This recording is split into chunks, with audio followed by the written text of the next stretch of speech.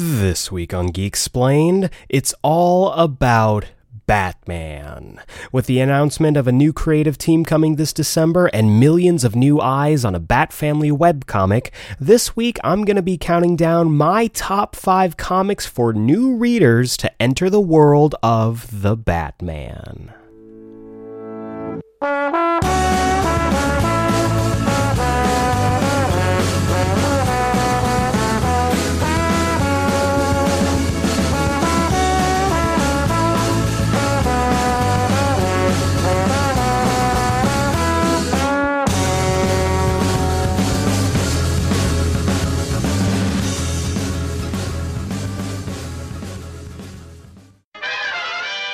Welcome back to Geeksplained. I'm your host Eric Azana, and today's episode is all about the Dark Knight, the Caped Crusader, the world's greatest detective himself, Batman. With Batman Day this past weekend, as of this recording, and tons of Bat news, pretty much constantly going through the geek sphere, I figured this week would be a great time to talk about Batman. And with all of the stuff going on in the comics when it comes to Batman, I mean, he's got a brand new creative team that's going to be jumping on in December. They just dropped the first 5 issues as well as the first fully voiced episode of the webcomic Batman Wayne Family Adventures.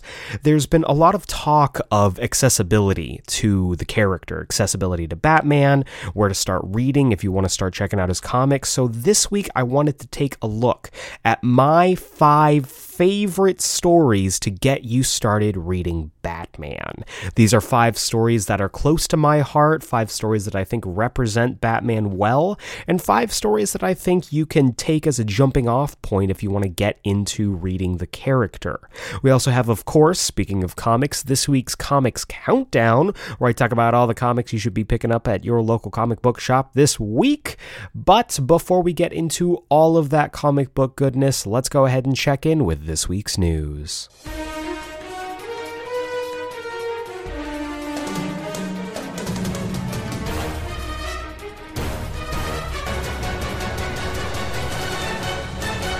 Alright guys and dolls, let's talk some news. We have our 4 categories: film, TV, comics, and miscellaneous, but appropriately, we only have comic book news this week. There was a ton of comic book news that came out, so we're skipping miscellaneous, skipping TV, not even taking a sideways glance at film, and we're jumping straight into comic book news. Let's go ahead and jump into this. Lots of stuff to talk about. First off, we got the announcement of some rad Bat comics this week. First off, Batgirls by Becky Cloonan and Michael Conrad with art by George Corona is going to be dropping in December of 2021. That's right, December this year. It's going to be starring Stephanie Brown and Cassandra Cain doing Batgirl things. I'm excited about this. I like this team, and I'm just glad that we finally got a Batgirls book with Steph and Cass at the forefront. We also got, speaking of legacy characters, the announcement for Batman Beyond Zero Year. If you picked up last week's Batman Urban Legends, you saw the lead-in, the prologue to that, where we got the death of Bruce Wayne in the Batman Beyond universe, spoilers, and now we are going to see what the first year of Terry McGinnis flying solo as the one true Batman in Batman Beyond Neo Year, written by Colin Kelly and Jackson Lansing with art by Max Dunbar. That won't be dropping until April 2022, so a little bit of time to wait on that, but I'm very excited about this creative team. We also got the announcement of a Shadows of the Bat 12-issue weekly event that's going to be kicking off in November 2021 alongside the end of Fear State. So this is, I think it's very interesting because it's all going to be written by Mariko Tamaki, which awesome, love that. The artists are going to be rotating, and it's going to be Ivan Reis and Danny Miki, Max Rayner, Amankei Nahuelapan, I'm so sorry, and Jordi Belair. So all 4 of those art teams are going to be rotating through the book for all 12 issues. No word yet on whether it's going to be specific artists following specific characters chapters or if it's just going to be in like going in order. But I'm very excited about this. This sounds really, really cool. Elsewhere in the DC universe, we got word that a World of Krypton book, as well as a Swamp Thing Green Hell book, are both going to be dropping in December 2021. World of Krypton is going to be written by Robert Venditti with art by Michael Avon Oeming. I've talked before about Oeming's art and that it's not really my cup of tea, but I think a lot of that has to do with the books that I've read that feature his art are for grounded, more, I don't know what the word is, more earthbound characters. And I think a book like The World of Krypton, which has been so, been given so many different adaptations with all kinds of wild designs, really lends itself to Oeming's art. So I'll be checking this out for sure. And then Swamp Thing Green Hell is going to be written by Jeff Lemire with art by Doug Mahnke. This sounds awesome. I love that creative team. Really looking forward to this. Finally, on the DC side of things, we have One Star Squadron, written by Mark Russell with art by Steve Lieber. It's going to be dropping in December 2021. This is essentially being set up as a Great Lakes / West Coast Avengers book, featuring characters like Power Girl, Red Tornado, and other Z-listers. You've already got me with Steve Lieber, but I am very excited to see how these characters are utilized by Mark Russell. Can't wait to pick this one up. Over on the Marvel side of things, we got the announcement that the Wastelanders, which is what the Old Man universe is now being called, are going to be getting a series of one-shots kicking off in December of this year, with some pretty exciting creative teams. First off, we have in order. I'm going to go through these in order of how they're going to be released. First off, we have Wolverine, Wastelanders Wolverine by Stephen S. DeKnight and Ibrahim Mustafa. Now, if that name, Stephen S. DeKnight, sounds familiar, he was the showrunner for Spartacus Blood and Sand and its subsequent seasons, as well as Daredevil, at least for season 1. Stephen S. DeKnight is one of my favorite creatives in Hollywood, and I'm very excited to see him tackle Wolverine and see what he brings to the character. We're also getting Hawkeye by Ethan Sachs and Ibrahim Roberson, which is super cool. We're getting a Wastelanders Doom book by Tarun Grönbeck and Julius Ota. Tarun Grönbeck coming hot off the heels of her Valkyries book. I'm super into that. I'm super into her diving into Doctor Doom. That's going to be really cool. We're getting Star-Lord by Rich Duke and Brent Peoples. That's good Peoples. And sorry, that's terrible. But this is, I'm not sure where on the timeline this is going to take place, but we got our Star-Lord. And then rounding out the group is Black Widow, also written by Stephen S. DeKnight, but art by Well B. This group sounds interesting. I kind of wish there was more than one female book. Give me a Kate book. Kate is in this universe. She is doing things. If you read the Old Man Hawkeye book, you know she's out there. I don't know why we're not doing a Kate book, but I understand Black Widow is highly marketable, so I'll be interested to see what these books are kind of working towards. But the two books that I am most excited about are the ones, at least on the Marvel side of things. First off, I'm going to be eating very well in 2022 because Ben Reilly's Spider-Man, written by J.M. DeMatteis with art by David Baldione, two incredible creators, are going to be tackling Ben Reilly's time as the 90s astonishing Spider-Man, sensational Spider-Man. In January 2022, this miniseries is going to kick things off, and I am stoked. Well, I'm going to have a present day Ben Reilly doing his thing in Spider-Man Beyond. I'm going to have my past Ben Reilly, my golden age Ben Reilly, doing his sensational thing in this miniseries. It's going to be great. And then rounding out our news for this week is the announcement that Captain America: The Ghost Army, written by New York Times bestseller Alan Gratz and art by Brent Schoonover, is going to be dropping next year.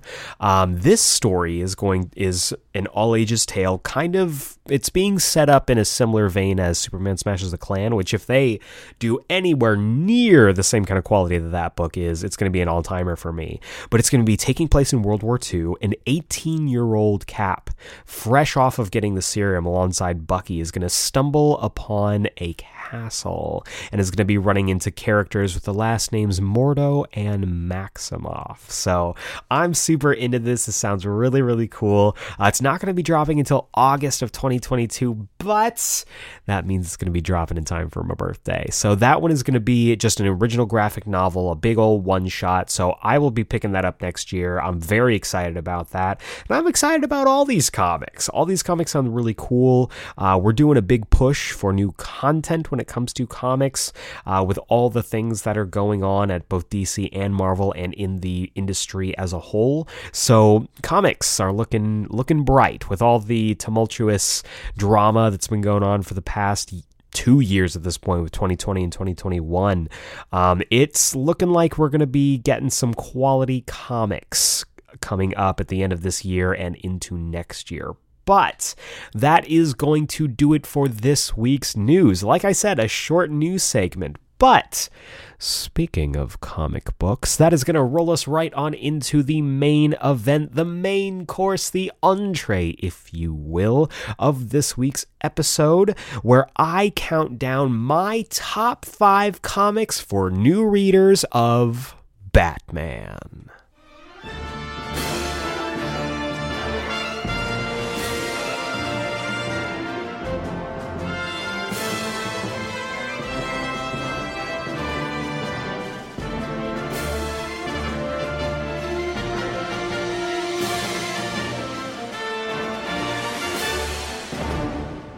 The Batman. For over 80 years, Bruce Wayne and his extended Bat family have been protecting Gotham, as well as the wider DC universe, against any perils and threats that may threaten it.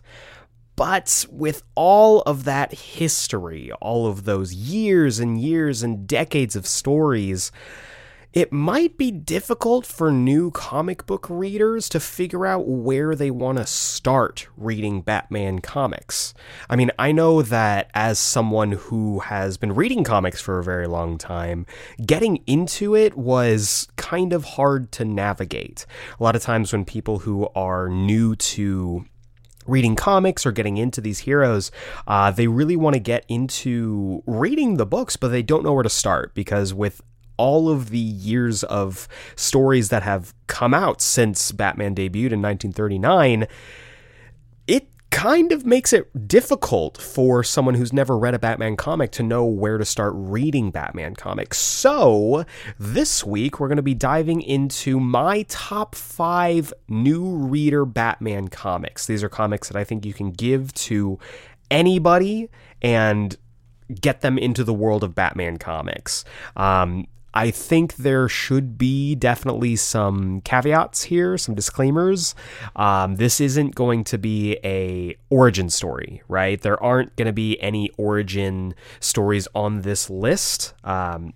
Just because I think everyone, for better or worse, knows Batman's origin. Bruce Wayne sees his parents gunned down in an alleyway, decides to become a crime fighter. And I think that the most interesting ways to enter into Batman is when he's fully formed.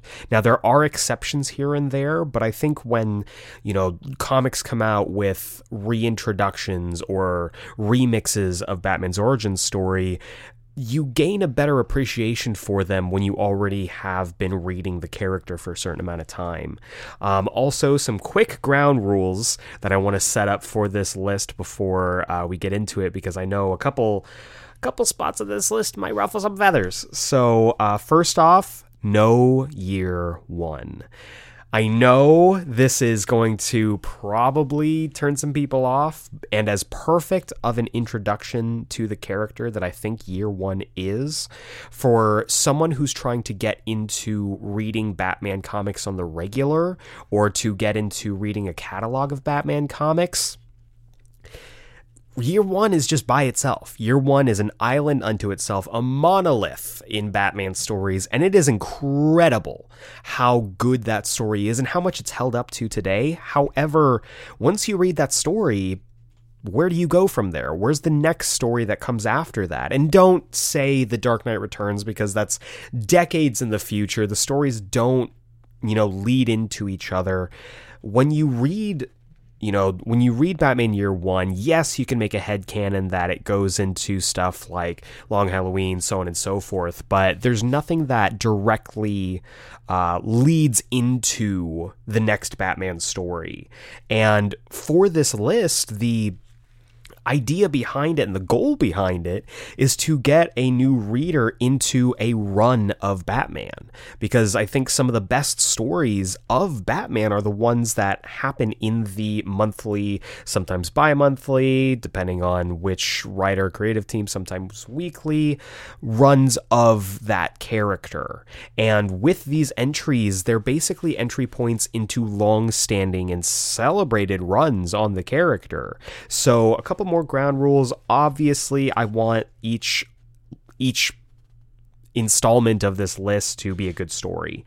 I want it to be new reader friendly. This is with the knowledge that, yes, we all know the basis of Batman. We all get it. We all know the basics of the character. And if you don't, then these comics will do a serviceable job to get you up to speed with everything you need to know. And again, these are going to be beginnings of long-standing stories for the characters. So no original graphic novels, no Earth One comics, even though I do like those as well. No miniseries, no Killing Joke. These are going to be entries in Batman's comic book history where you can start reading and read for a while. So with all of that out of the way, let's just go ahead and dive into it. I think it's worth talking about because I do think that there's a lot going on with Batman right now. As I mentioned at the top of this episode, there's a brand new Bat Family-centric webcomic that is going to bring a lot of eyes that aren't regularly reading the Batman books at DC Comics to the character. Having it as a webcomic, having it up on Webtoon is going to make accessibility to the character even greater than it has been before. And also, we're getting a brand new creative team coming in December.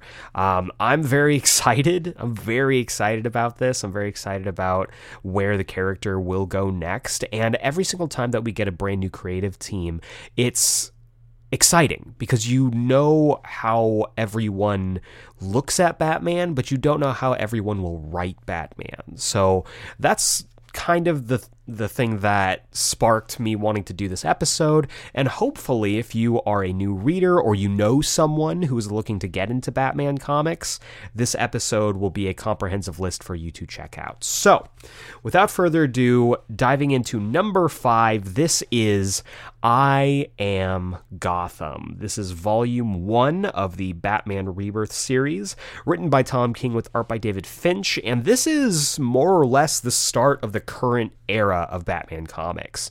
Back in 2016, DC Rebirth happened. We had that big, soft, company-wide reboot, which not so much was a hard reset like the New 52 was, but introduced a lot of different characters, a lot of different concepts back from the pre-New 52 era into this New 52 world. This led to stuff like the Green Arrow series, which was amazing, the Superman series, which is amazing, Doomsday Clock, which I will continue to not apologize for liking, but let's go ahead and do a quick synopsis on this book so you can get a feel for what's going on. So the synopsis for Batman Volume 1, I Am Gotham reads like this.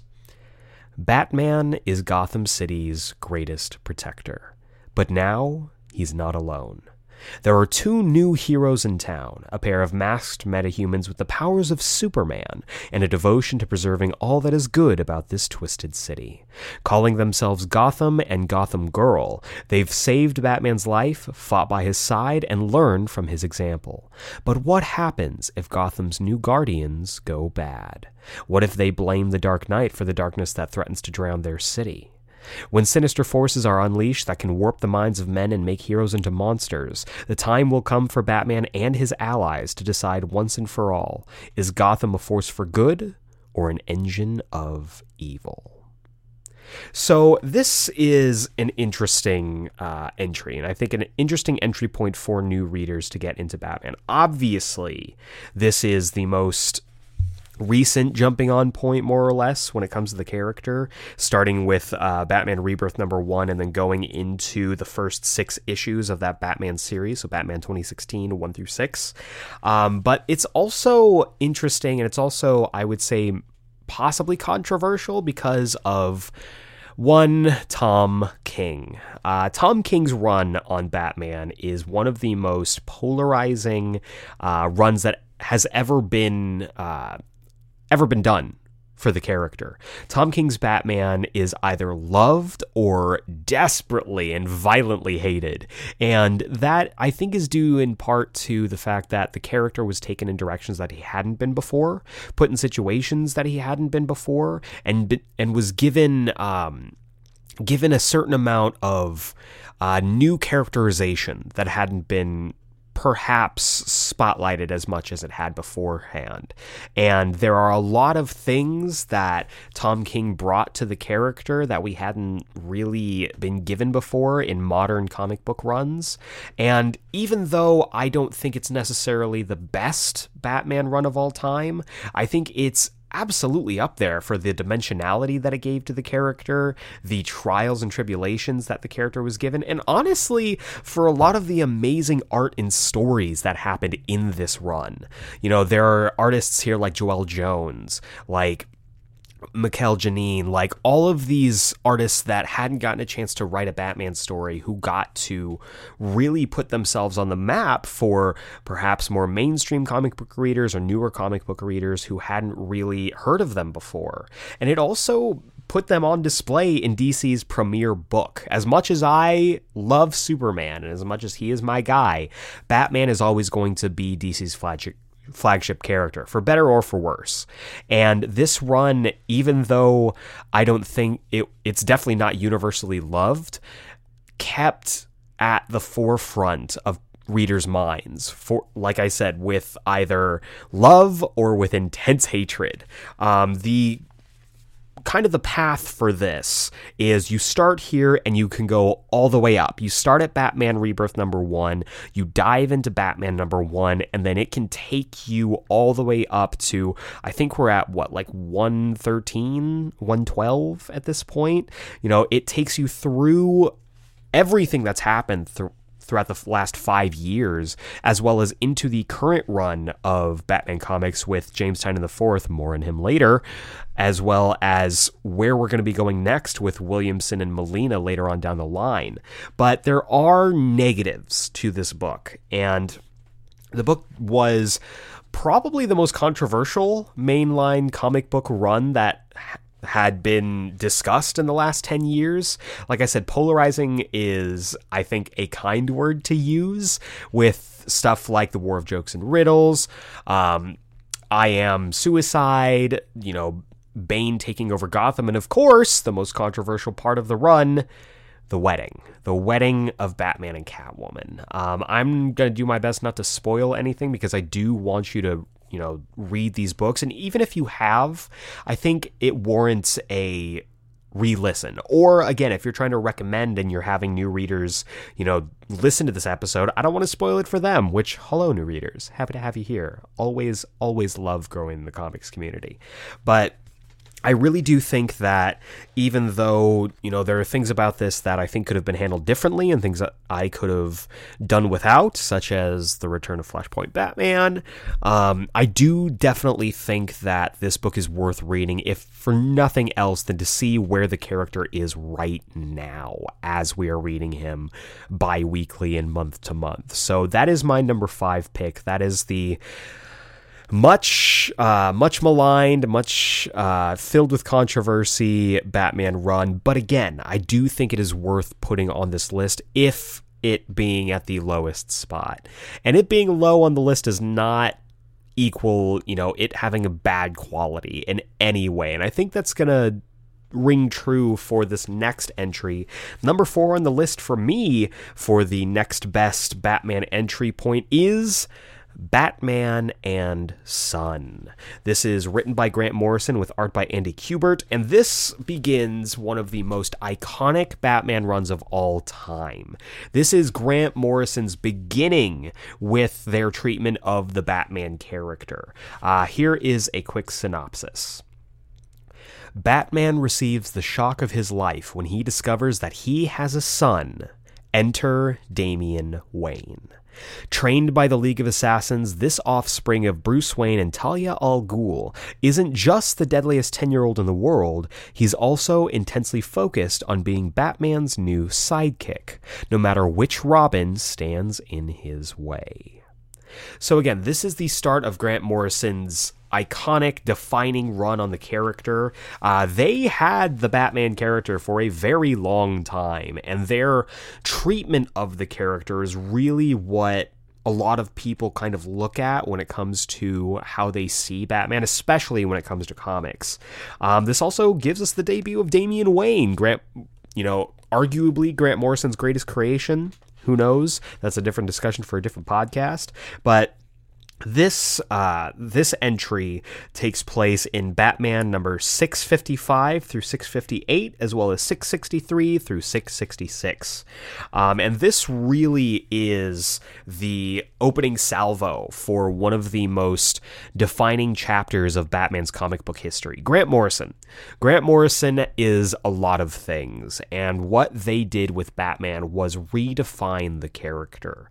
They started that in their JLA run in the mid to late 90s, but when they were able to kind of jump off the team book and really focus their laser pointer onto Batman as a character is when we got to see what they could do with Bruce Wayne and his extended supporting cast. Now, Grant Morrison is known for big ideas, big concepts, lots of continuity, and attempts to take the character in new and exciting directions. And that's exactly what I think they do with this run. The early story, this opening story, introduces us to Damian Wayne, the secret love child of Bruce Wayne and Talia al Ghul, and the two of them are polar opposites. This is, if you are unfamiliar with Talia al Ghul, daughter of Ra's al Ghul, the most famous eco-terrorist in comics, maybe? We'll have to do a top 5 eco-terrorists in comics episode someday.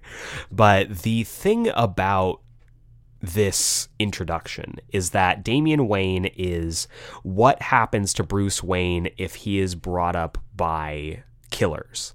And seeing Damian, who is this 10-year-old punk of a kid, brought into this world of the Batman, of crime fighting, of vigilantes in Gotham City, is a huge culture shock to not just the reader, but also to Batman himself. And this is where that relationship builds and grows. We get to see Damian's story clashing with Tim Drake, who's the Robin at this time. We get to see all of these things that had never been done with the character before. And the best thing about Grant Morrison is when they decide to go all in on a character, they go all in on that character. And that means telling stories that will excite you, that will surprise you, that will terrify you, but ultimately they will be stories that stick around for a very long time. Also, quick, I know I'm finished talking about that number 5 pick, but real quick, just a quick little coda on that. The Tom King Batman run also has the perfect first Batman issue. Read it again if you haven't read it in a long time. I know a lot of people are focused in on the ending and how the back half of the Tom King Batman run, went, but that first issue is chef's kiss Batman stories. But for this run specifically, this is the defining character building run for Batman pre-New 52. You start here at Batman 655, and you can follow the Grant Morrison saga, taking you through Batman Incorporated, taking you through Batman R.I.P., and taking you through my personal favorite Batman run, Batman Reborn, aka Batman and Robin, the golden age of Batman and Robin, where Batman is not Bruce Wayne. No spoilers, but I definitely wanted to put it on this list, but I figured starting you here will give you, as a new reader, the tools that you need to fully appreciate Batman Reborn and beyond. Now, there are some negatives to this. One thing that Grant Morrison loves to tout when they tell their stories is their love of continuity. Everything happened, everything matters. If you read a Batman story, it's canon. And this is something that's unfortunate for new readers, and the fact that there will be things that pop up that Grant Morrison will say, hey, check this out, and you'll be like, what are you talking about? If you've never read it. You know, the League of Batmen throughout the world is a deep cut of a concept. And though Grant Morrison does give you more or less what you need to know when the characters pop back up in the Black Glove storyline, if you don't know those characters for a little bit, you're going to be like, what the hell is going on here? But again, what Grant Morrison does so well is they take the concept of Batman and really try to define what it is to be Batman. Not just as a vigilante, not just as a crime fighter, not just as a superhero, but as a symbol, as an icon. And that, unfortunately, leads into the other negative for this run, which is Batgod. The one thing that I don't really jive with about Grant Morrison's Batman is that they write Batman like he is unstoppable. Like he is this force of nature, which is cool if you're a huge, like, diehard Batman fan that never wants to see Batman, you know, bested. But I don't know. I like to see Batman struggle. And even though there are trials and tribulations that Grant Morrison's Batman goes through, there's never a point where I'm like, okay, Batman's going to lose here. And that kind of takes the drama out of certain situations sometimes. Not all the time. Again, this is a compelling and incredible run of comics, but it's not really, I think, a fully comprehensive look at the character. You don't get to really see him struggle as much as you do in other stories. It's also a little strange when we do get to the New 52, because when the New 52 happens, the two books that really were unaffected by it, and if you're unfamiliar with the New 52, it was basically in 2011 a company-wide reboot where everybody was young, certain characters didn't meet each other, and it's, you know, superheroes have only been superheroes for 5 years. And so the only books that were untouched by this, continuity-wise, were Green Lantern and Batman. They're two best-selling books at the time. And unfortunately, this makes the stuff that happens in Batman Incorporated and Grant Morrison touched Bat books after the New 52 reboot incredibly strange to read. So those are the only negatives, though. All in all, I think it's a wonderful read. It gives you the tools to watch Batman go through some of the most harrowing stories that he's ever been a part of. And Grant Morrison's debut of Damian Wayne and subsequent development of Damian Wayne is really genuinely a pleasure to read through. So that is number 4. At number 3, I have Rise of the Batman. This is a bit of a cheat because it's not just a Bat book, but with a lot of the news about Batman being the Bat Family web cartoon / web comic, I think we need to have at least one Bat Family entry on this list. And I can't think of a better Bat Family book than the Rebirth Detective Comics run, written by James Tynion IV, with art by Eddie Barrows and Alvaro Martinez. This is Rebirth at its best. DC Rebirth was never the same after this run and the Superman Rebirth run wrapped up, for me at least. This is for me at least the crown jewel of the Bat books when it comes to that Rebirth era. And when we talk about the synopsis, you're going to quickly see why. So let's go ahead and dive into that. So synopsis goes like this. An elite fighting force modeled after the Dark Knight has invaded the streets of Gotham. Their armor, weaponry, and surveillance equipment are based on Batman's tech and tactics, but they're far beyond anything he's ever seen. And while these Batmen's moves remain a mystery, their targets are all too clear. they're gunning for Gotham's vigilantes. Batman knows he can't face this foe alone, and neither can the crime fighters caught in the crossfire. So with Batwoman, secretly Bruce Wayne's cousin Kate Kane, as his general, he's organizing the next generation of Gotham heroes into an army. Tim Drake, a.k.a. Red Robin, Stephanie Brown, a.k.a. Spoiler, Cassandra Cain, a.k.a. The Orphan, and reformed criminal Basil Karlo, a.k.a. Clayface. These are the shock troops in Batman and Batwoman's war. When they finally see the face of their true enemy, will they stand together or fall apart? So this is genuinely one of my favorite runs of comics ever. And if I haven't sold you on this yet, it's basically Bat X-Men. So it is Batman and Batwoman bringing together this team of young heroes as well as one reformed villain to try and defend Gotham against this new threat. And you know how much I love me some Tim Drake. Tim Drake is the best Robin. Tim Drake is an incredible character who had been absolutely shit on for the entire New 52 run of DC Comics. And Rebirth, specifically James Tynion IV, wanted to fix that. And I believe he did so, starting here in Detective Comics number 934 through Detective Comics number 940 and beyond.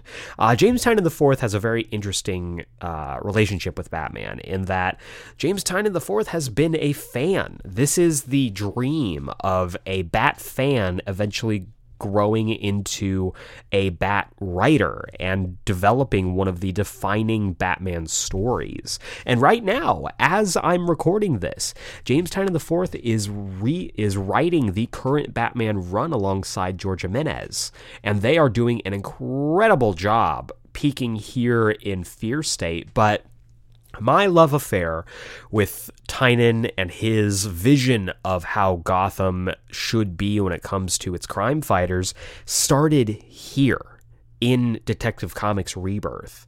And this team bringing together characters like Spoiler, Cassandra Cain, aka the deadliest fighter in the DC universe, don't at me, alongside Clayface, who was such an out of left field choice, but when you read the book, he's integral to this story. The story would not be the same without Clayface, without Basil Karlo's redemption and fall from grace as well. But the thing about this that's great is that you can see a through line when it comes to Tynion's work on Batman. If you start here, if you start at Detective Comics number 934, read all the way through Tynion's run of Detective Comics, and then jump over to his run in Batman, it feels seamless. It feels like a one gigantic story.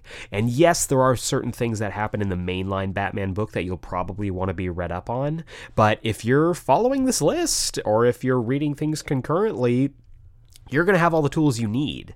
And what's great about this is that this book really puts the spotlight on Batman's extended supporting cast. Characters that don't often get the spotlight, like a Cassandra Cain, like a Kate Kane.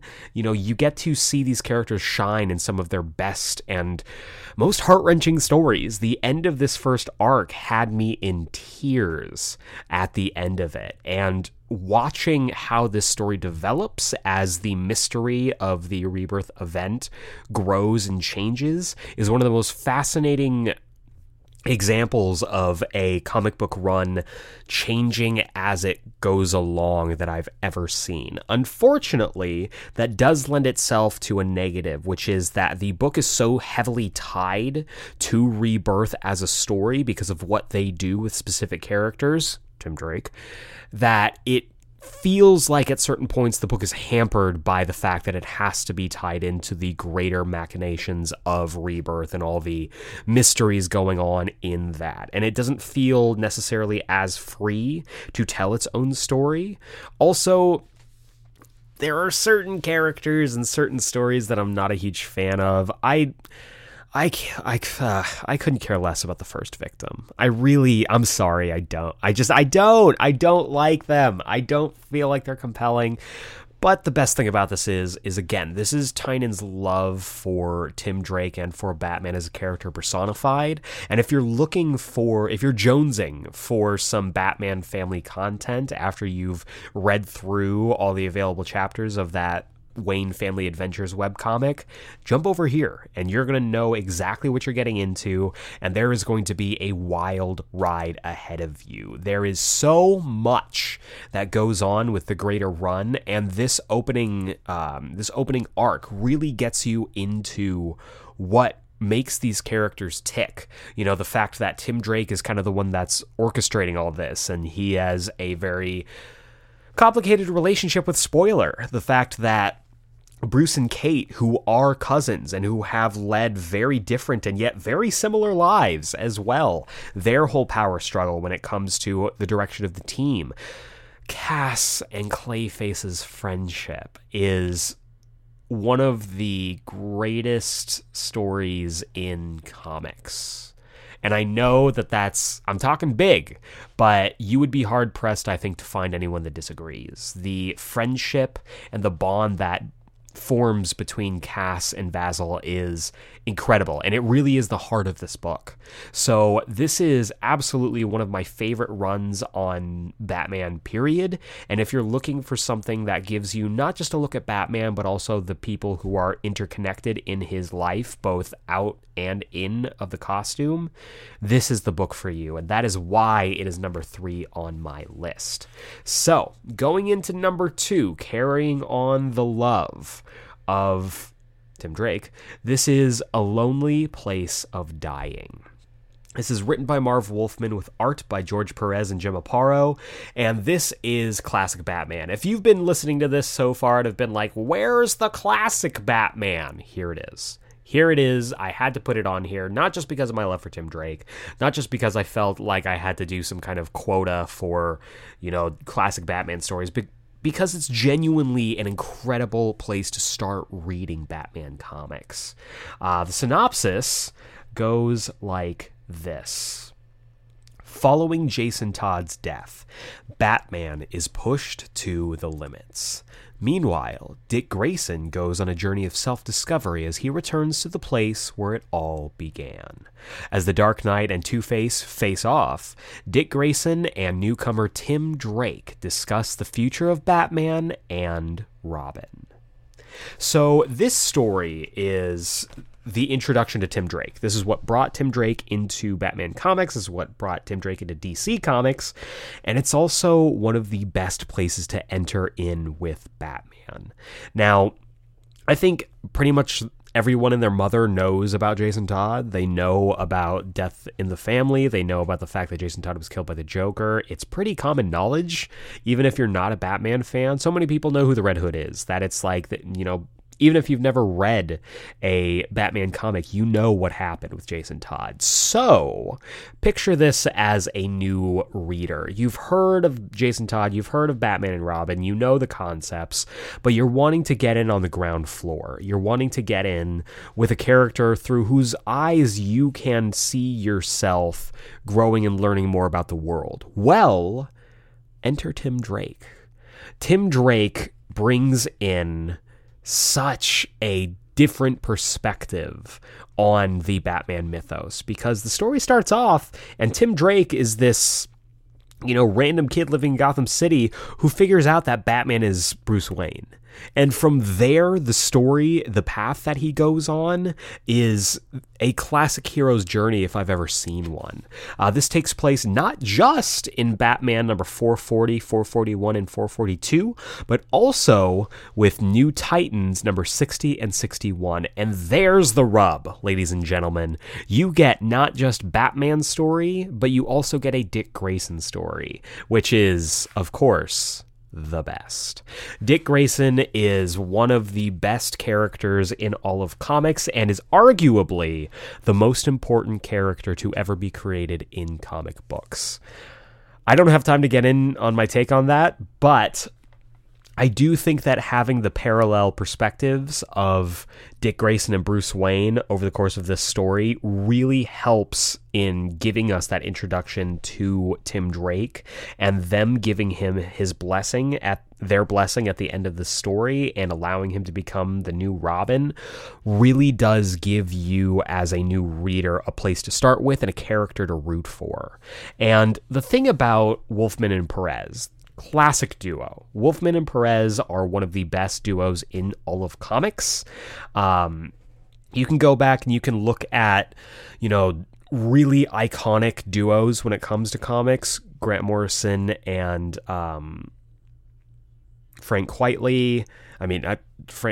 Grant Morrison has had so many good collaborators, but I would say Grant Morrison and Frank Quitely, Bendis and Bagley, Snyder and Capullo. You look at these characters, through the lens of creative teams who have gone on to define them, and I don't know if a creative team has done more to define our views or our the way that we look at DC Comics like Marv Wolfman and George Perez. For God's sake, they gave us the Teen Titans. They gave us something that is continually getting rebooted, being given stuff like the original Teen Titans animated series, the current Titans run right now. Their creation eventually led to stuff like Young Justice, and the fact that they got to team up again to tell the story of a brand new young hero just continues to establish that they are two of the most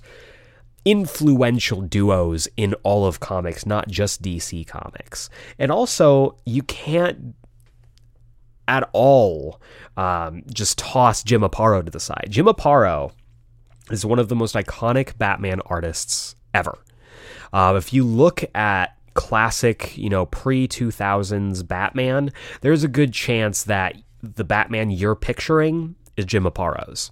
And with this story, with Jim Aparo and Marv Wolfman at the helm of the Batman installments, and Wolfman and Perez on the New Titans installments, this is a recipe for greatness. And what this book ends up being is not just a great introduction to Batman and his world, but also to the wider DC universe. In the New Titans books, you get to see the other Titans dealing with the fact that, oh yeah, Jason Todd died, and this is just a year later, and now Dick Grayson, who is Nightwing, has to struggle with the idea of, should I go back home? Should I be Robin again? Should I go back and be there for Bruce? And you also get to see what Jason Todd's death has done to Bruce Wayne. You get to see what it's done to Batman. The story starts off and he's fighting a guy on the edge of a dam. Like, come on. That is thrilling Batman action if I've ever seen it. Like, this is the definition of a starting chapter, of an opening chapter for new readers. And if you start here, if you start at Batman 440, you go through from there into the run that follows with Tim Drake developing as Robin, you get to see 90s Batman, which is one of the best examples of how a decade can take a character on a roller coaster. We get stories like Contagion, we get stories like Cataclysm, we get stories like No Man's Land, but we also get to see the character go through stuff like Nightfall.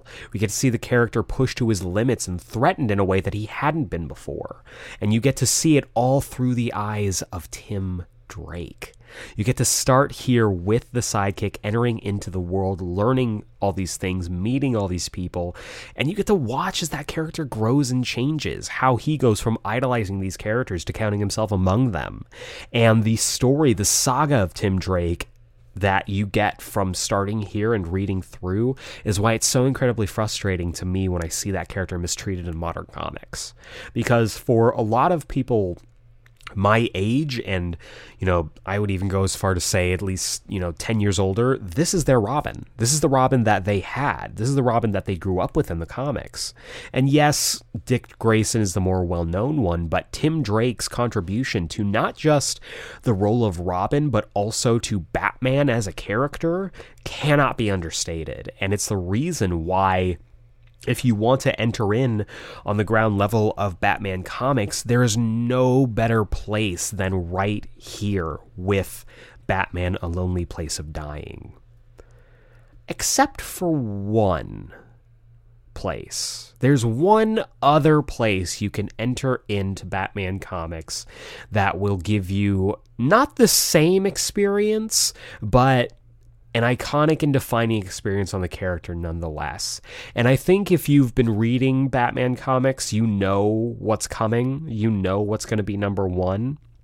But if you haven't, and you haven't read through Batman comics, if you haven't given yourself the opportunity to dive into a fully formed run of Batman comics, that I don't think there is a better place to start than the Court of Owls.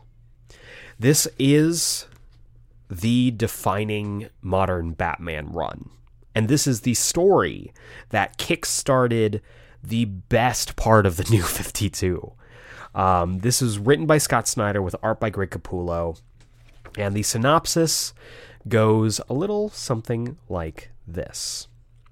After a series of brutal murders rocks Gotham City, Batman begins to realize that perhaps these crimes go far deeper than appearances suggest. As the Caped Crusader begins to unravel this deadly mystery, he discovers a conspiracy going back to his youth and beyond to the origins of the city he's sworn to protect. Batman has heard tales of Gotham City's Court of Owls, that the members of this powerful cabal are the true rulers of Gotham. The Dark Knight dismissed the stories as rumors and old wives' tales. Gotham was his city. Until now. A brutal assassin is sinking his razor-sharp talons into the city's best and brightest, as well as its most dangerous and deadly. If the dark legends are true, his masters are more powerful predators than the Batman could ever imagine. So this was a revelation at the time, because what had been the status quo for Batman for so long was Grant Morrison's take on the character. For God's sake, Grant Morrison's grip on Batman was pretty much the entire decade of the 2000s. You know, there would be other writers that would come in for certain stories, but the 2000s was Morrison's Batman. And like I stated before, their take on Batman is the take that a lot of people have on Batman, and it is iconic for a reason. But the best thing, and also sometimes the worst thing, about the New 52 was that it brought in new talent, new voices on characters that had been established for a long time. So we're talking about Scott Snyder and Greg Capullo. Scott Snyder at this point had been known for American Vampire. That was kind of his claim to fame. He had written a couple books here and there for Batman, namely one of my favorite Batman stories of all time, The Black Mirror, but had also written Batman Gates of Gotham, which is an underappreciated gem that more people should read. However, he wasn't writing Bruce as Batman. He was writing Dick Grayson as Batman, my preferred Batman, but that is neither here nor there. And this was his proving ground. This was the time for him to step up and take the reins of Bruce as Batman and see where he could take it.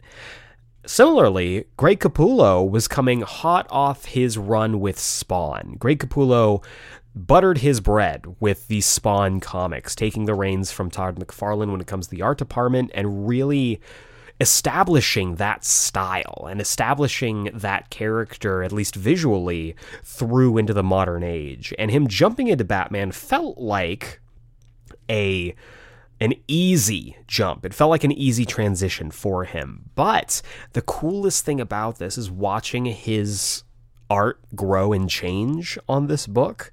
I don't think I've ever seen an example of an artist growing and changing and developing their style, their personal art style through a character like you see through here. This opening series of Batman, which I'm extending through the Court of Owls into the Night of Owls event, because it's all one story, is Batman 2011 issues 1 through 12, and arguably this is Batman at his best. This is Batman in his quintessential form. This is if you have, just off the top of your head, if you've never read a Batman comic, but you know about Batman, maybe you've watched a movie or two, when you think of Batman, this is Batman. This is the gritty, hard-nosed detective who also can kick all kinds of ass. And what's great about this story is that if you are a new reader, you are getting in on the ground level of the introduction of a concept that has become one of the greatest modern Batman concepts. And if you are someone who has been reading Batman for a while, or someone who has a fairly good familiarity with the character when it comes to their comics, you get to watch as Batman and his concept, and maybe your concept of Gotham, gets flipped on its head. How thrilling is that it gives you something for both longtime readers as well as new readers? You hardly get opportunities like that with comic books, just in general, with how long continuity spans for. But what they did so well is just that in this book with the Court of Owls, this secret society that has been running Gotham for years and years. And I mean, this isn't a brand new concept. We've seen stuff like this in Spectre from the James Bond franchise. We've seen this all over the place. A secret organization pulling the strings. It's almost blasé by now. But this feels new. It feels like a big deal because Bruce Wayne treats it like a big deal. Bruce Wayne is caught off guard by this. And this is what I was getting into with my point on Morrison's run, where I don't think they had Bruce struggle as much as he could have, just based on the fact that they were telling a very specific story about Bruce as an icon. Here, Bruce is a man. Bruce is someone who is fallible. Bruce is someone who makes mistakes. And Bruce is someone who made a very big mistake at the beginning of his career, thinking that the Court of Owls was just a myth. And we get to see that bite him in the ass throughout this entire story.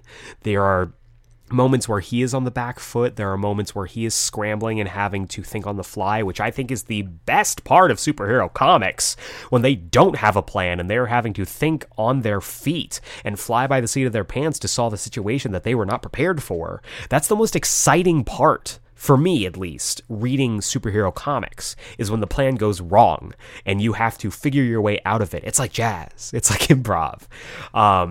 But what this book does so well is that, it takes that concept of Batman and says, yeah, you might think you know Batman, but we're going to shake up the whole deal. We're going to shake up the whole chessboard so that the pieces on there, not only are they not in the same place, but they don't even know what their role is anymore.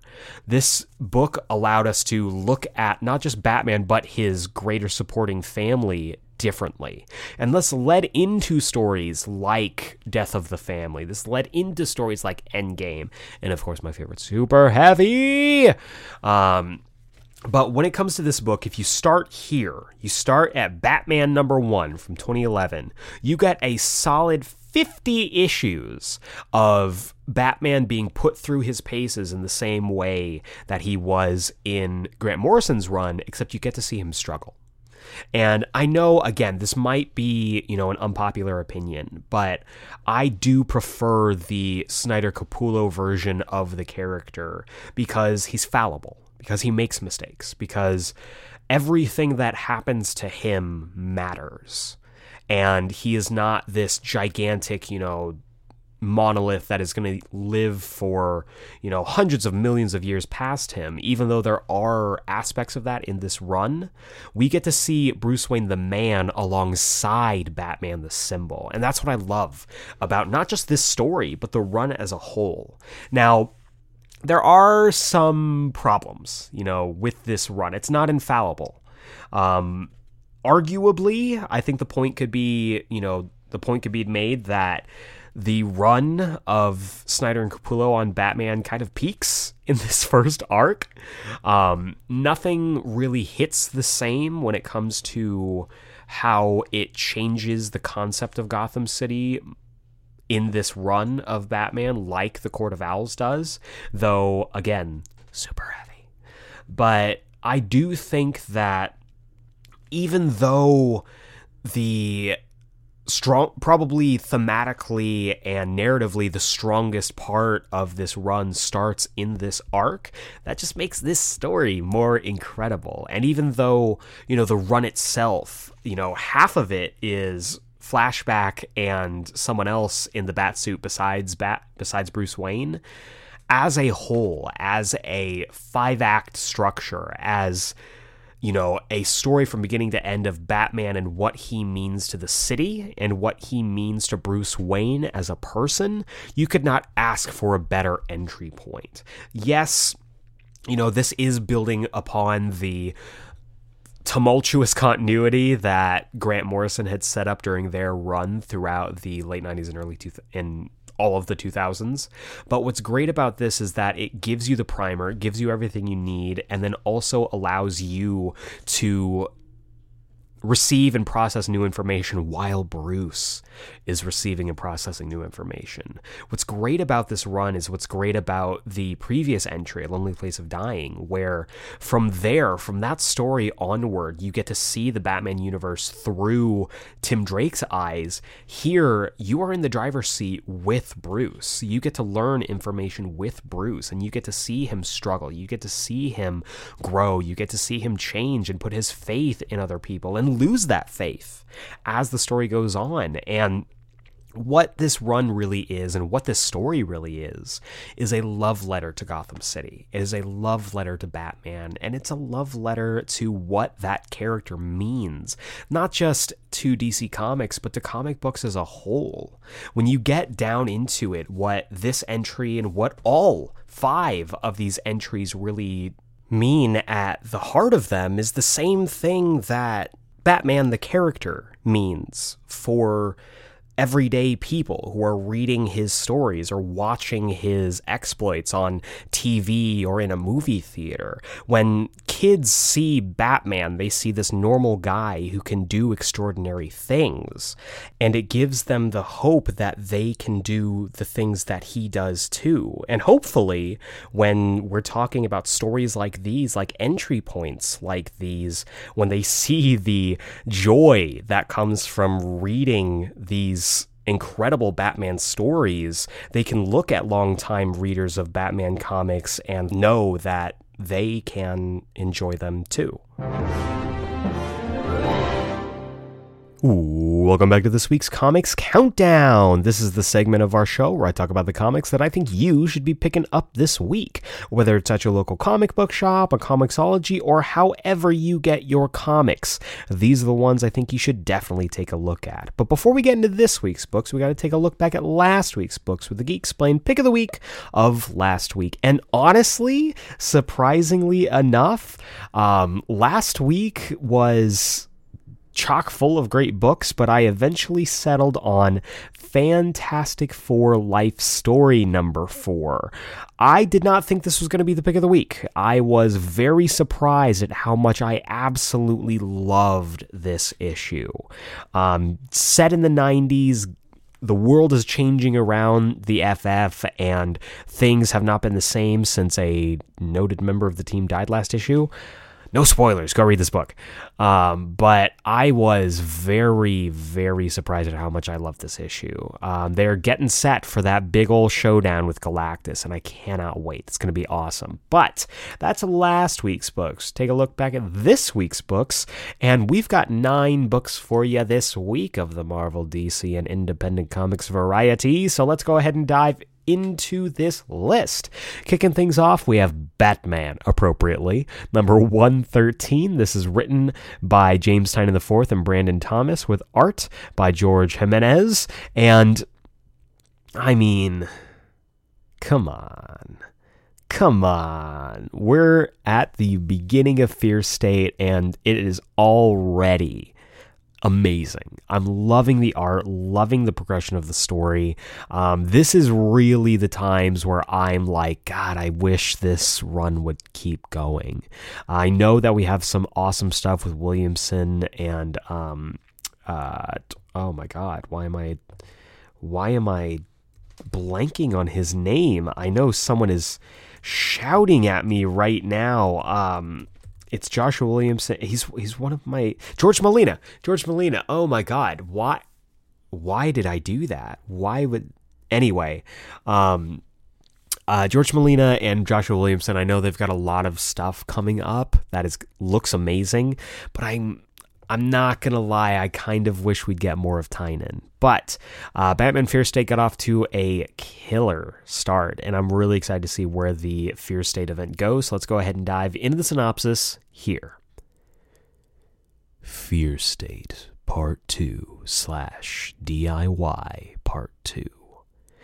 Ghostmaker reveals a dark revelation about his past connection to Jonathan Crane, while Batman puts together the pieces of Scarecrow's master plan. Using the Unsanity Collective's technology, the villain plans to detonate a fear bomb in Gotham City.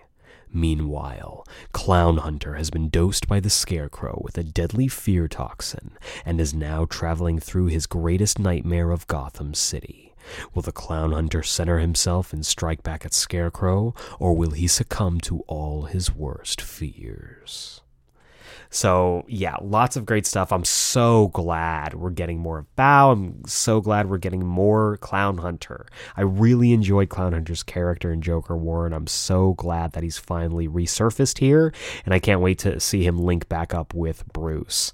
Next up, we have X-Men, the Onslaught Revelation #1. This is the, I guess, sequel series or like the climax of the Way of X book that has been leading up to it. It's written by Simon Spurrier with art by Bob Quinn. Yeah, Onslaught's back. Holy shit. This book has really been kind of leading up to this. It's basically Nightcrawler and Legion against Professor X, controlled by Onslaught. Onslaught is back in a big bad way, and let's just go ahead and dive into the synopsis here. You have strayed from the way of X. The onslaught is upon you. The X-Men's greatest foe, mutant kind's primal evil, slithers in the minds of its most senior leaders. The kids whisper of the Crucible, a party to end all parties, a party to end everything. The seals are broken, the trumpets have sounded, only a small band of eccentric mutants can hope to break the fall. Can Nightcrawler light the spark that will drive out the shadows, or will Krakoa slip into the abyss? That's a lot. So yeah, this is pretty much the culmination of the Way of X book. Yeah, I don't know how this is going to go down. There's so much going on in Krakoa right now. There's so much going wrong. But next up, we have Radiant Black #8. This is written by Kyle Higgins with art by Marcelo Costa with Natalia Marquez and Becca Carey. Yeah, this book is great. I mean, Radiant Black is consistently surprising, bringing in these other Radiants that are kind of sort of Power Rangers, but not. They've all got wacky abilities and no one knows what's going on or why they have these, Radiant black holes. But I am very interested to dive further into the lore, which I think is what we're going to be getting with this next upcoming arc. So let's go ahead and dive into the synopsis here. The battle for the Radiants tears through Chicago. Can this unlikely new team stand against an enemy who knows more about their powers than they do? And even if they win, what happens next? So yeah, just lots of intrigue, lots of mystery. I'm very excited to see where this goes next. Next up, we have The United States of Captain America #4. This is written by Christopher Cantwell and Alyssa Wong with art by Dale Eaglesham and Jody Nishijima. This is bringing in my boy, Ari, or I guess my girl. The latest Captain America is going to be making her debut, our Filipina goddess. Very excited to see her debut in this book. And even though this United States of Captain America is not the book that I thought it was going to be, I still think the book is incredibly important. I think it's very exciting to get these new caps every single issue, and now we're going to be getting more classic caps as well, with a couple new pawns on the board. Let's go ahead and dive into the synopsis here. John Walker, aka the U.S. Agent, and Bucky Barnes, aka the Winter Soldier, join the fight against a vicious Captain America imposter and his shadowy patrons. As the chase leads them to interrupt a break-in at one of the most secure facilities in the country, the true magnitude of the forces arrayed against them finally becomes clear. But are they too late to stop what's already been put in motion? Also, introducing Ariel Agbayani, the campus Captain America. With her college turns a blind eye to rich kids behaving badly, she springs into action, and she's not afraid to fight dirty. So yeah, that just sounds awesome. I'm very, very excited to pick this one up for sure. Next up, we have Superman, Son of Kal-El #3, written by Tom Taylor with art by John Timms. I've been loving this book, man. I was very, I don't want to say disappointed, but I wish that we had gotten just a Tom Taylor Clark Kent book. But honestly, Tom's knocking it out of the park. That's right. I'm on first name basis with Tom Taylor.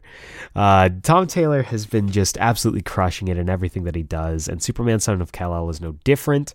I cannot believe that he is writing 2 of my favorite books at DC right now. Probably soon to be 3 with Dark Knights of Steel. Who knows? But let's go ahead and dive into the synopsis here. Jonathan Kent hasn't been Superman for long, but he's upset some powerful people with his heroism. And the underground news source known as The Truth is helping John open his eyes to evils in the world that could be more powerful than the new Man of Steel. Continuing the brand new saga from Tom Taylor, the writer of Nightwing, and John Timms, artist on Future State, Superman of Metropolis, it's Superman. So yeah, this book, like I said, I love this book. I think it's surprising just how incredible it is each month. So pick this one up for sure. Next up, we have X-Men #3. This is written by Jerry Duggan with art by Pepe Larraz. And this book also has been crushing it. The last 2 issues have been fantastic. I love the X-Men getting back into the superhero game, and now they're going to be tangling with the High Evolutionary. So let's go ahead and dive into the synopsis here. Fearless Chapter 3. Evolution is the enemy. The X-Men are no strangers to being targeted for their genes, but when the High Evolutionary returns with his brand of unnatural selection, the survival of the whole planet is at stake. Yeah, short, sweet, to the point. This sounds awesome. Can't wait to pick this up. Next up, we have Supergirl, Woman of Tomorrow #4. This is written by Tom King with art by Bilquis Evely. This book's so good. Like, I know I just said that for other books on this list, but Supergirl Woman of Tomorrow is freaking incredible. Every single issue that comes out, I fall further in love with the story, with these characters, with the art. Oh my God, the art. It's so good. It's so good. And it's painting Supergirl in a light that you don't normally see her in, which I think is really, really interesting. So let's go ahead and dive into the synopsis here. Supergirl sets her sights on the Brigands, a group of dastardly nomads hell-bent on slaughtering all they come across. Now she must follow their path of destruction to find the fugitive they've been hiding who set her on this intergalactic journey in the first place. So this is the halfway point. This is issue 4 of 8, so expect a big old midpoint twist or reveal or some kind of big conflict arise. I can't wait to pick this book up. It's so good. Next up, we have a big #1, a book that has been hotly anticipated, The Death of Doctor Strange #1. This is written by Jed MacKay with art by Lee Garbett. We don't know what's going to happen here. We do know that Doctor Strange is dying. We do know that there is going to be a brand new Sorcerer Supreme. But other than that, we know next to nothing. So I am very, very interested to see what they do here, how they are going to tell this story. So let's just go ahead and dive into the synopsis here. Death comes for the Sorcerer Supreme. Dr. Stephen Strange is the world's greatest neurosurgeon and Earth's Sorcerer Supreme. He defends our planet from the supernatural and interdimensional threats no other hero is equipped to handle. But what would happen if he unexpectedly died? Who would protect Earth and keep the mystical devils at bay? And most importantly, who killed Stephen Strange? The final chapter in the life of Doctor Strange starts here. Yeah, big blockbuster style storytelling is what that's teasing there. I'm excited. I'm really interested to see how this murder mystery goes. You know how much I love my murder mysteries, and with the trial of Magneto just kind of tossing the murder mystery formula out the window, I'm interested to see if this goes the same way or if it sticks in kind of that classic murder mystery genre style. But the big book of the week for me, the big book I think you should absolutely be picking up, is Nightwing number 84. This is written, of course, by Tom Taylor with art by Bruno Redondo and Robbie Rodriguez. Yeah, this is a Fear State tie-in. This is taking a quick detour from everything going on in the Nightwing book, which there is a lot, to participate in Fear State. Nightwing's coming back to Gotham to help out, and this is notable because this is the first Batman event that Nightwing has been in since he became Rick Grayson. Like, he was involved in Joker War in his Rick persona, but this is the first time Nightwing has been in a Batman event in a while, and since Batman events happen pretty much every 6 months, that's kind of a big deal. So I'm excited to see him back in the fray. Let's go ahead and dive into the synopsis here. When the Bat family receives misleading information and incorrect directions from Oracle, ones Babs didn't send herself, they realize Oracle's system has been hacked. But who is powerful enough to break into Oracle's own super secure network? And what personal information is now at risk? Not only that, this mysterious anti-Oracle has taken advantage of Gotham City's state of fear and has bombarded the city with falsities, spreading even more fear.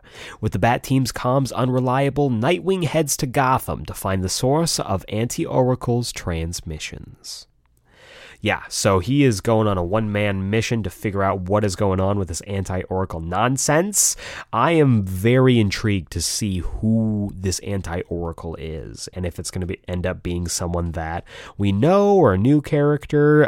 If nothing else, Tynion has done a fantastic job introducing new characters without having to make them, ooh, it's an older character just remixed. So this could be a brand new character, and I'd be okay with that. Really looking forward to picking this up. But that is going to do it for this week's Comics Countdown. To recap, we have Batman number 113, X-Men The Onslaught Revelation number 1, Radiant Black number 8, The United States of Captain America number 4, Superman Son of Kal-El number 3, X-Men number 3, Supergirl Woman of Tomorrow number 4, The Death of Doctor Strange number 1, and Nightwing number 84.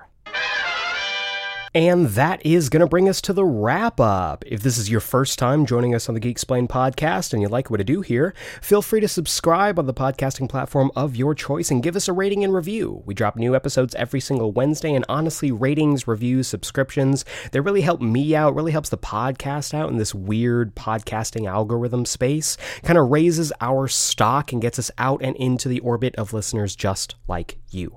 And if you give us a 5-star rating and review on Apple Podcasts, iTunes, whatever you want to call it, I will read your review here live on the podcast. You can join the likes of our almost dirty dozen, including Seafire ND, Joshua Panels to Pixels, Matt Draper, Burrito Man 88, Doug from For Every Kind of Geek, Don Swanson, That Guy Brian, Mouth Dork, Dallas Meeks, Amazing Spider Fan, and Alok and AZ. I want to say a big thank you to all these fine folks for their reviews, and I cannot wait to hear yours. Also, if you want to be part of our Geeksplain mailbag, if you have a question for me, you want to get a quick pitch, maybe my opinion on something that's happened in geek culture lately, or even if you just want some recommendations that maybe we haven't covered on the podcast yet, you can email me. I read them. I read everything you send to me. It really does make my day when I get emails from you guys. You can send your emails to geeksplained@gmail.com. Just put mailbag in the subject header and I'll read it here on the podcast. Finally, if you want to keep up to date with the podcast, participate in polls that decide future episodes, or maybe you just want to shoot the shit on the latest geeky news, you can feel free to follow us on Instagram and Twitter Twitter at GeekSplainedPod. That's at GeekSplainedPod. I'm a little more active on Twitter than I am on Instagram. I am trying to change that, so keep me honest. Let me know. But I am definitely active on Twitter. And what's really exciting is that we just wrapped up a poll on our Twitter that if you were following us, you were able to participate in. Thank you to everyone who voted. And the results of the poll have determined that in next week's episode, we are bringing back the weekly review because a little show's coming back for their third season, Doom Patrol. Doom Patrol Season 3 is dropping this Thursday as of this recording. So next week we'll see the return of the weekly review as I go through every single episode of Season 3. And again, if you want to participate in future polls, there will be one up, I'm sure, coming up here soon. Just follow me on Twitter at GeekSplainedPod, and I love talking to you guys. Also, quick plug, very exciting things. This weekend, if you are familiar with the internet geek community, ComicTube, all of that stuff, you will know that At Home Comic Con is going to be on YouTube this Saturday and Sunday all day. They've got panels, amazing guests from all over the corner of ComicTube, as well as some incredible comic creators that are going to be doing panels. Owen from Owen Likes Comics, Matt from Matt Draper YouTube channel, as well as Drake from the Comic Drake YouTube channel have put together another incredible event, and ya boy got on the card. Ya boy is booked for the card. I am on day 2. I will be doing the superhero RPG panel, where I, along with some incredible geeks, are going to be playing some Dungeons and Dragons superhero style, telling the story of brand new superheroes going out on their first mission. I am very excited about this. It's going to be DM'd by Scott Nicewonder from the NerdSync YouTube channel and featuring some amazing Geeks as Player characters. Tune into that at 11:30 a.m. Eastern Time. I think that's around 8:30 PST for those of us on the West Coast on Sunday. But make sure you tune in for the entire event on Saturday and Sunday. The folks who have been putting this together have worked very, very hard on this, and they've got some incredible content coming up for it. So tune in for that. But that is going to do it for this week's episode. Let me know if you enjoyed this list. Let me know if there are any other Batman comics that you think would be good entry points for new readers. I would love to have that discussion with you. And also, if you want to reach out and chat about it, feel free through email, through social media, whatever. But that about wraps it up for this week. Next week, we're going to be doing a very special Geeksplained episode where I'm going to tell you everything about a character who's going to be hitting theaters later on that week. So join me as I Geeksplain Carnage himself, Cletus Cassidy. Next week, same geek time, same geek channel. But for now, for Geeksplained, this is Eric Azana. For those of you who I will see at Home Comic Con this weekend, I'll see you then. Otherwise, stay safe. Thank you very much for listening, and we will see you next time.